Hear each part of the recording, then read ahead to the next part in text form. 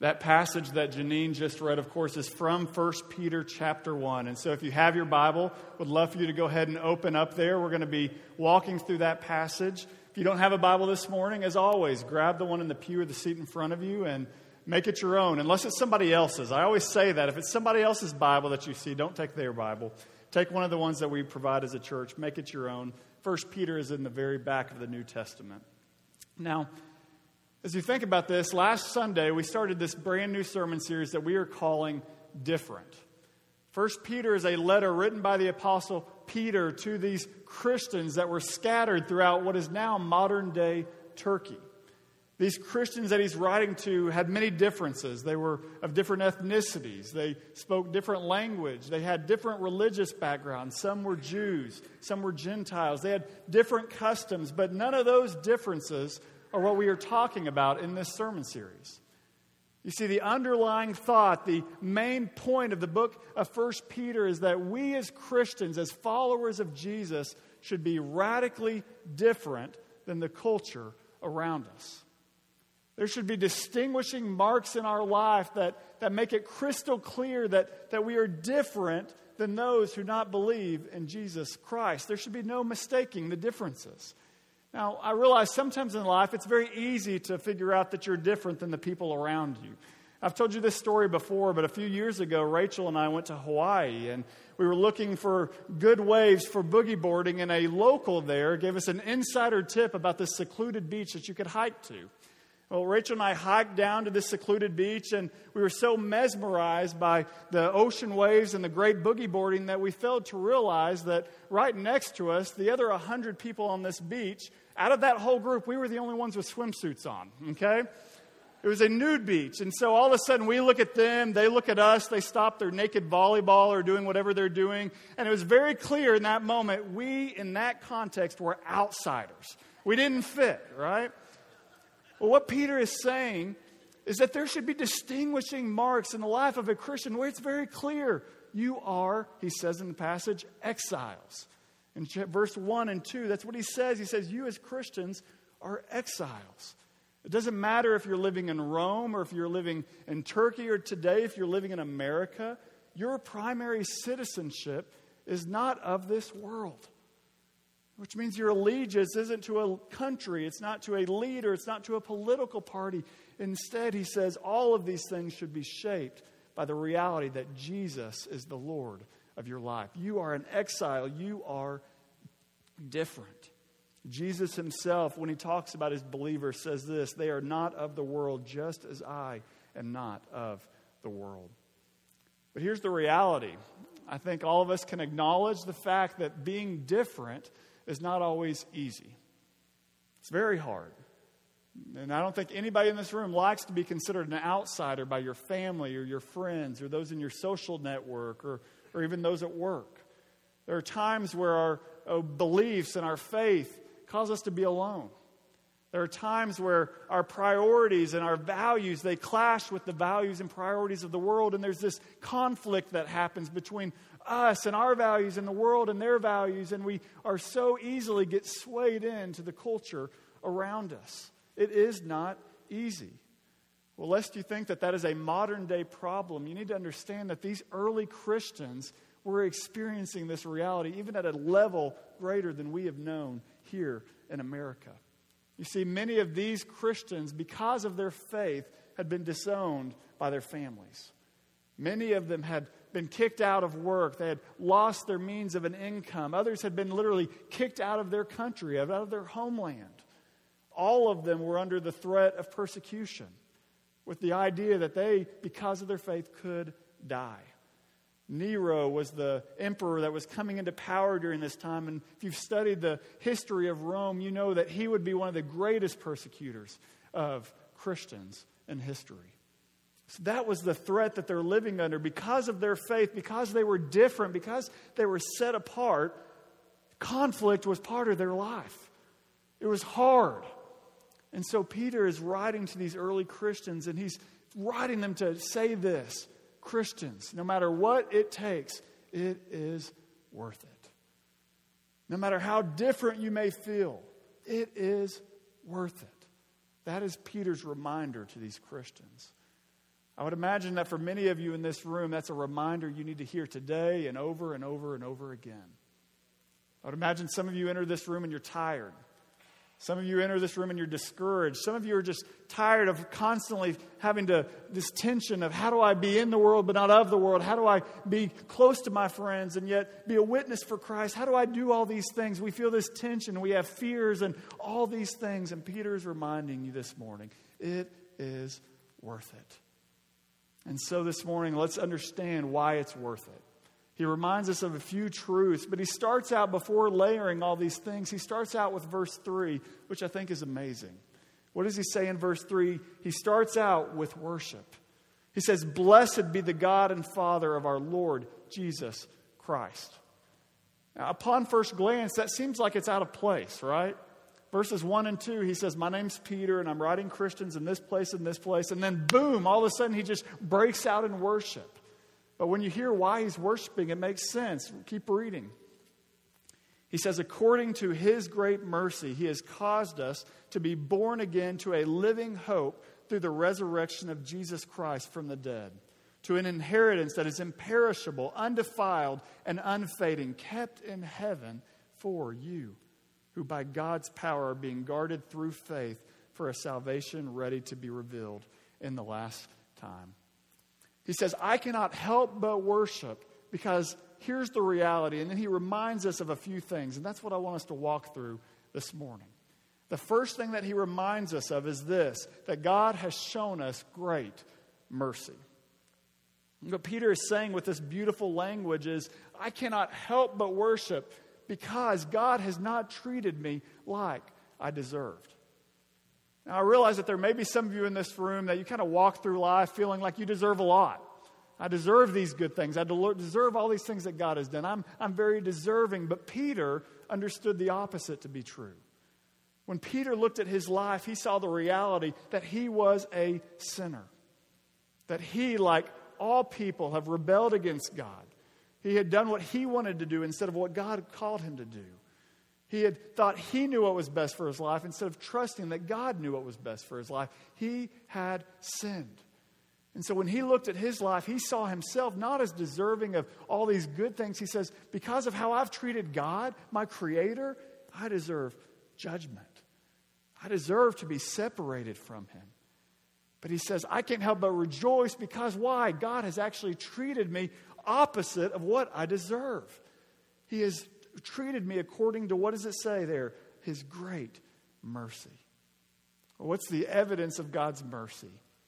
Well, that's what Peter moves on to when he reminds them not only has God shown them great mercy, but the evidence of that is number 2. God has caused us as Christians to be born again. The evidence of his mercy is in what he has done for us. Now, if you're new to First SF, or maybe you're new to this idea of Christianity and the gospel and all these things, that concept, I realize, may sound very, very odd. What does it mean for a person to be born again? How is that even possible?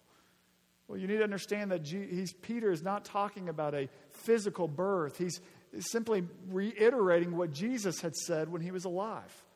If you go to John chapter 3, you're going to find that Jesus meets a man named Nicodemus.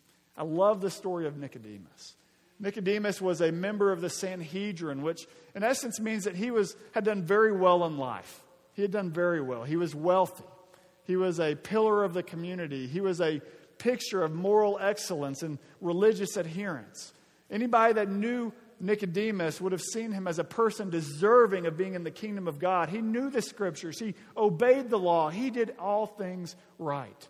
He would be deserving of the kingdom of God if anybody is deserving. But then he comes to Jesus and he asks him about the kingdom. And I want you to hear what Jesus says to Nicodemus.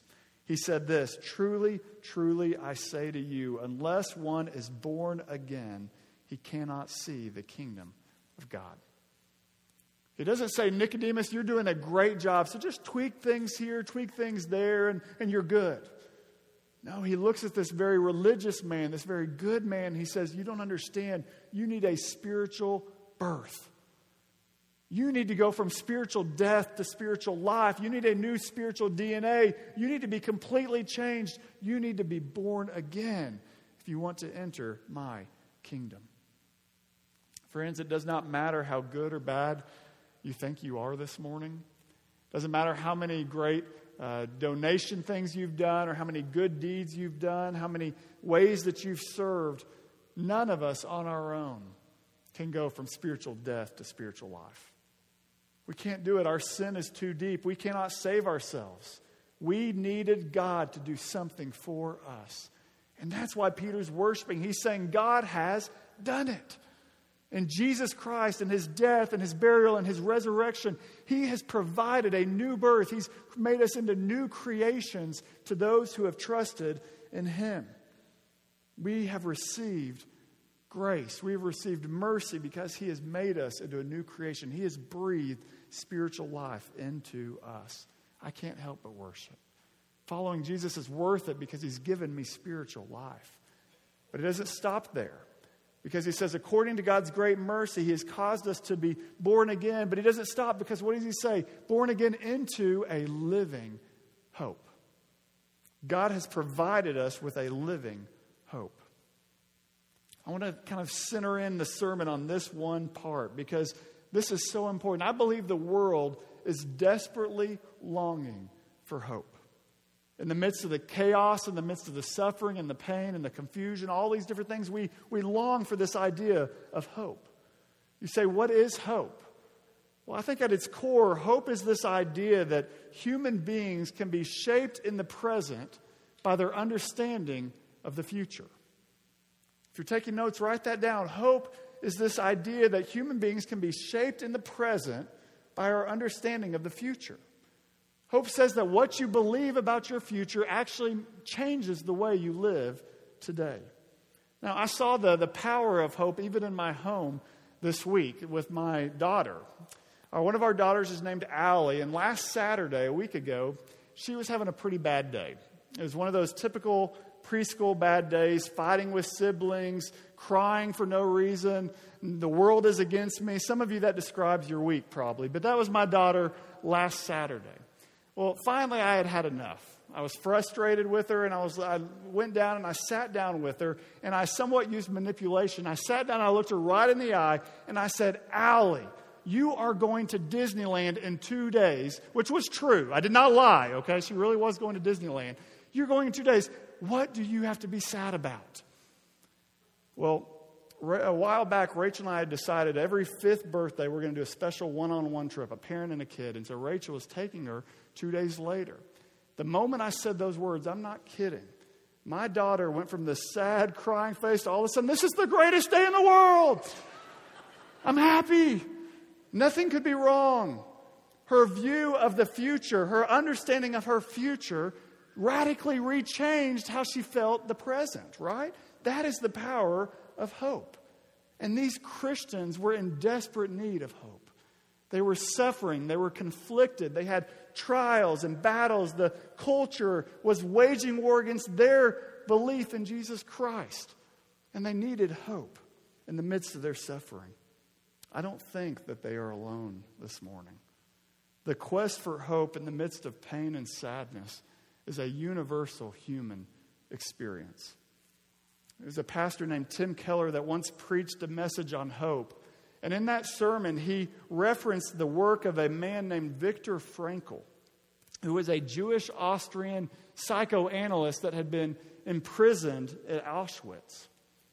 During his time at Auschwitz, he had noted how different people responded to their suffering, and he ended up writing a book about this called Man's Search for Meaning. I want you to hear how these different individuals handled their situation based on their hope. In that work, he said that some of the prisoners responded to their hopeless situation by becoming brutal and cruel themselves. When they began to lose hope, they began to become bitter and angry, and they began to take it out on the prisoners around them. Others, Frankl said, just gave up. He wrote these words. He said, usually this happened quite suddenly, the symptoms of which were familiar to experienced camp inmates. We all feared for this moment in our friends. Usually it began one morning when the prisoner simply refused to get dressed or wash or go out to the parade grounds for inspection. No entreaties, no blows, no threats had any effect. They just laid there. They had given up. Nothing bothered them anymore because they had no hope. Others, Frankl said, held on to the hope that if they stayed alive and they made it through the concentration camp, then that their families and their livelihoods and their status in the position of the world would be restored to them. Well, the unfortunate thing, of course, is that when they got out of the camps, they realized that those things were gone forever. Many of them lost their families. They lost their social standing. They lost their possessions forever. And that caused the majority of those individuals, he said, to be depressed and many more to commit suicide in the days after they were released. I want you to hear what Frankl says at the end. He says, the only ones who truly overcame Auschwitz were those who had a fixed reference point beyond this world. Something they held on to that was out of the grasp of death and destruction. At the end of his book, he ends with this line: life in a concentration camp tears open a soul and exposes its depth and its foundations. Now, I tell you all that because I want you to see that's the point that Peter is making in this book and especially in this text. He's saying that trials and pain, they reveal what our hope is really in. Far too often, even Christians place their hope, it's more of a dying hope because it's placed in circumstances. We think, one day I'm going to get the recognition I deserve. One day I'm going to get a family. One day I'm going to get that job that I deserve. One day I'm going to get this. One day I'm going to get that. And we put our hope in these circumstances. Friends, that is a dying hope. Why? Because one of two things is going to happen with that hope.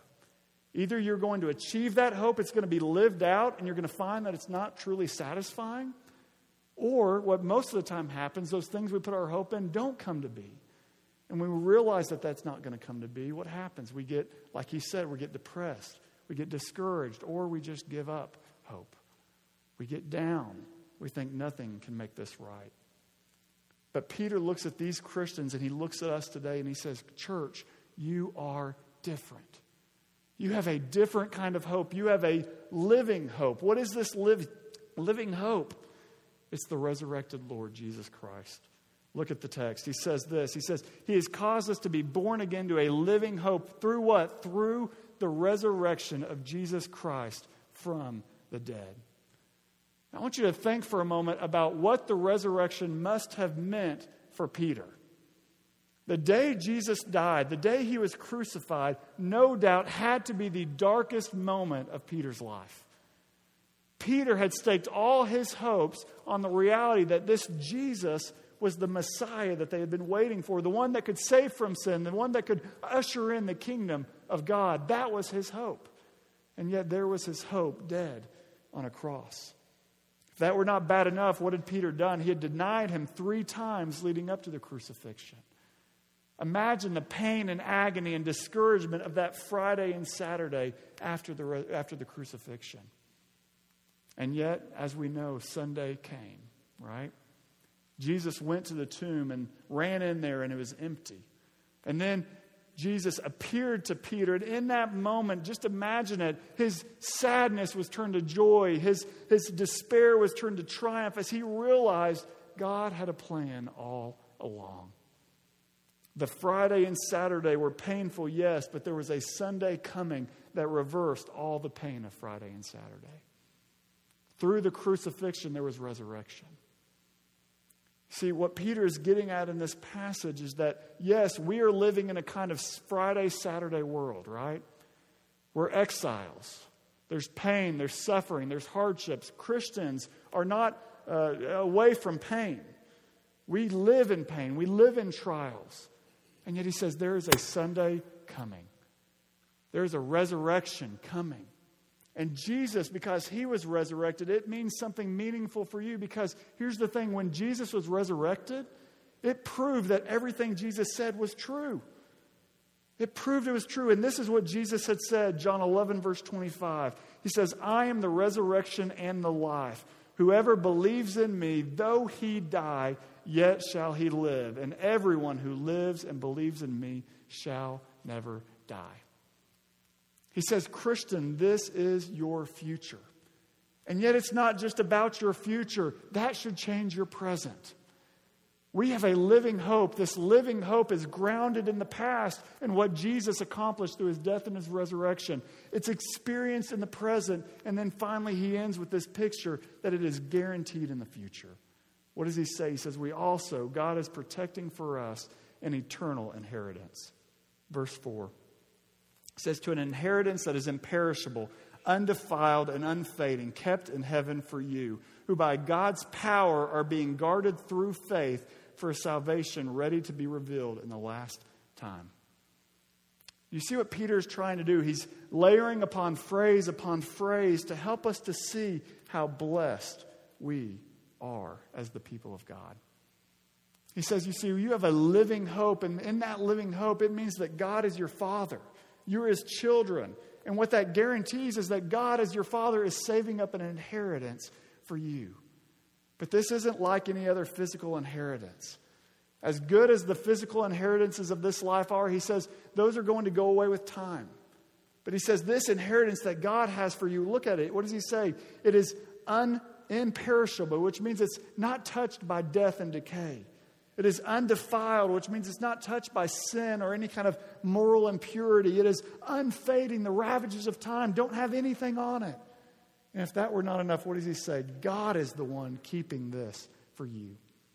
Which means what? It's untouchable. There's no one that can take this away. Just like Romans 8 said, there's nothing, no power, nor things present, nor things to come, nor rulers, nor anything in all of creation that can separate us from the love of God in Christ Jesus our Lord. He says, this is waiting for you. I want you to think about what this would have meant for these early Christians who had lost everything. They'd been disowned by their families, kicked out of their homeland. Their hopes for a physical inheritance were shattered. But he says, look, you have a different kind of inheritance. Because you have a living hope, because Jesus has risen from the dead and you believe in him, you've trusted him with your life, you have an inheritance that is untouchable from the things of this life. And what that does is it reshapes the way that we see our trials. Instead of being destroyed by our trials, he says you can rejoice in the midst of trial. Not because you're not feeling pain. He says, but you have a living hope in the midst of that pain. Verse 6, look at it. It says, in this you rejoice, though now for a little while, if necessary, you have been grieved by various trials, so that the tested genuineness of your faith, more precious than gold that perishes, though it is tested by fire, may be found to result in praise and glory and honor at the revelation of Jesus. I love that. Did you notice that both of those things were in present tense? He says, you are at the same time filled with grief because of pain, and yet filled with rejoicing because of hope. It's not that one comes and then the other and you go back and forth. He says at the very same time, you're both grieving and you have hope. You say, Ryan, how is that possible? Well, here's the thing. If your hope is in circumstances, it's not possible. If your circumstances are what's going to be the gauge of your hope, then I'm just telling you, things are good, you're going to be good. Things go down, you're going to go down. But if your hope is Jesus, a resurrected Lord, if he's the ultimate love, if he's the ultimate value, then what happens when trials come? When those circumstances change, what does it do? It pushes you further and further, closer and closer to your greatest hope, Jesus Christ. And so instead of destroying you, what does it do? It purifies you. It makes you more and more like Christ. It brings you closer to him. It brings you into a relationship with him. He says that is what a living hope is all about. Now, this morning I could go on and could continue to go verse by verse through these things, and I know that would be helpful. But this morning I thought instead that it would be more powerful, that it would be more helpful for you to see how this actually plays out in real life. You see, a lot of times we only hear testimonies after we've come out of the fire. Very few times do we actually hear from those who are walking in the fire and yet have a true living hope. Well, I'd like you to hear such a testimony. This last weekend, I have the privilege, Rachel and I, of hosting, I will tell you this, one of the key men, godly men that God used to influence my life.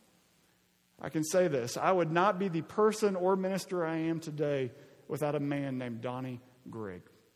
When I was in 8th and 9th grade, growing up in Arkansas, Donnie was first my Sunday school teacher, and then he became my youth pastor. But even more than that, Donnie and his wife Amy literally invited me into their lives.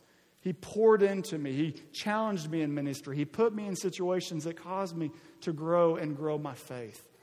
But this last weekend, I had the privilege of having Donnie and his 14-year-old son, Titus, with us. They actually came from Arkansas to help us with our respite. They literally flew here to help us with that event and spend time with us. And so we had the privilege of being with them. Donnie and his son, Titus, right now are in the midst of a trial. And yet, they are doing so, I can proudly say, with a living hope. This is a trial that's hard. It's hard for me to even talk about. But I wanted Donnie to come this morning and just to share a bit about what he and his family have been walking through and how they have a living hope in the midst of that. Donnie, if you would come forward. Church family, would you welcome Donnie Grigg?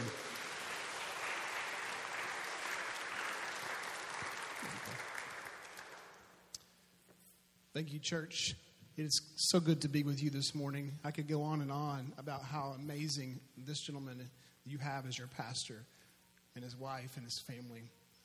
But today I have the privilege to stand before you and to share a little bit about our story, which is really his story, God's story through us. In life, we don't get to pick and choose which journeys we get to go down, do we? There's journeys that we have to walk through that we would never, ever, ever pick for ourselves or for our loved ones. And back in 2009, in December of 2009, in January of 2010, my son woke up 3 times with a major, major headache, which caused him to vomit and throw up and be sick. We took him to the doctor, expecting him to tell us it was just migraines. He asked us to go get an MRI just to make sure we can rule that out. As we went on January 18th of 2010 to go through this procedure, we were expecting just to hear no problems, no issues. The doctor came out and asked us to go into a room privately to inform us that our son had a brain tumor that needed to be operated on ASAP.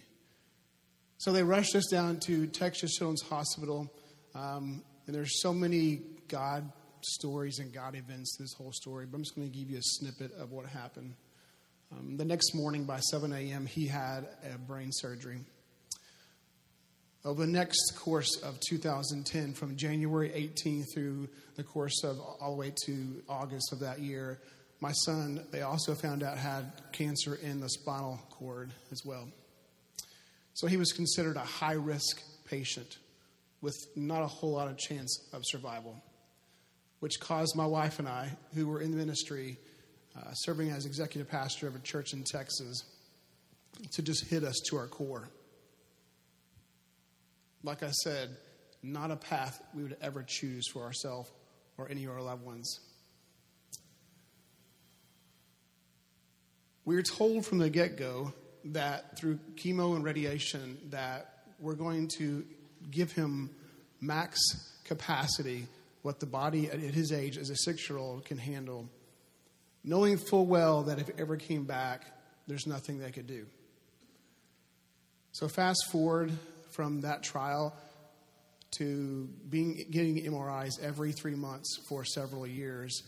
We had just felt the call to go plant a church in Arkansas. So we uprooted from this church in 2014 to go plant a church in Arkansas. As we just arrived in Arkansas the next couple of months, as we're preparing to launch this church, we were going back to our last visit to be considered a long-term survivor. It was on that visit that we were told they found a tumor on the brain again. So they gave him 3 more doses of radiation at max capacity. They can't give him any more at all.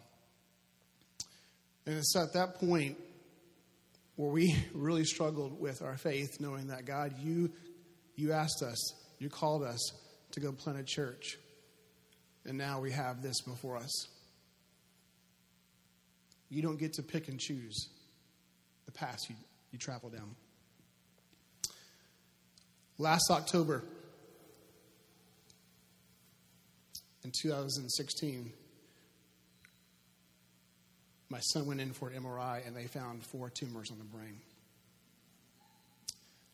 The doctors pretty much said, without saying, there's nothing we can do for you. There's no hope. Let me backtrack just a couple of years.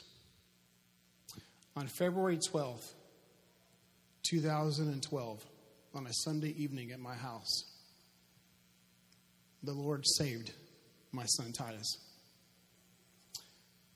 Back in 2010, when I was really struggling with this whole situation of my son's situation, as I was walking down this hall at Texas Children's Hospital, the Lord spoke to me so clear and says, "Do you trust me?" And I knew at the time we were about to hear some bad news, some more bad news. And I said, "Yes, Lord, I trust you." And I heard the voice again, but it came more firm. "No, do you trust me?" I said, "Yes, Lord, I do trust you." And I heard these words, "Then I will heal him." Ladies and gentlemen, on February 12th, 2012, the Lord healed my son spiritually. He's given him, as well as he's giving us, this living hope. As we walked in the Texas Children's Hospital, and we walked into every appointment we had to go through, we witnessed and experienced, as we looked into the eyes of so many families experiencing the same trial we were experiencing, we saw such lack of hope, such weariness. And at that point, we were able to not, as some people would say to us, "How are you still breathing, living, existing, doing life, and still preaching Jesus?" Well, I'm glad you asked that question. Because this is the reason. Our trials and our circumstances do not change the gospel. It's the gospel that changed our response to our trials. That's why we can come here to serve First Baptist San Francisco and go back to our church that we call to plant and preach Jesus and to serve others and do what he's called us to do. My son Titus and myself and my entire family, because of the gospel. That's why we're here today. That we can worship with you, brothers and sisters in Christ. Going through our trial that we have no idea what the outcome will be on this earth. But I'll tell you one thing. We both have a living hope. I'm not promised tomorrow, just like you're not promised tomorrow. But I sure do long for the place that God has prepared for me. I can stand before you and say, I praise him in the midst of the storm. That's what Peter's talking about. Each of us have our own levels of trials and temptations and circumstances that we're going through. No matter how small or how difficult it may seem to you, if the Lord is your life, the gospel should be able to change your response to these trials. That's why you can come here on a Sunday morning, lift up your hand and say, I praise you in the midst of this storm. All praise and glory to my Father, my God, my Savior, my Redeemer. Amen.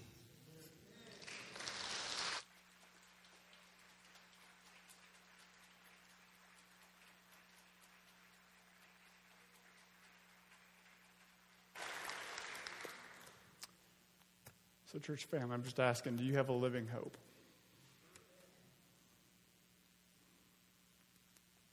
We don't get to choose our trials. We don't get to choose the path.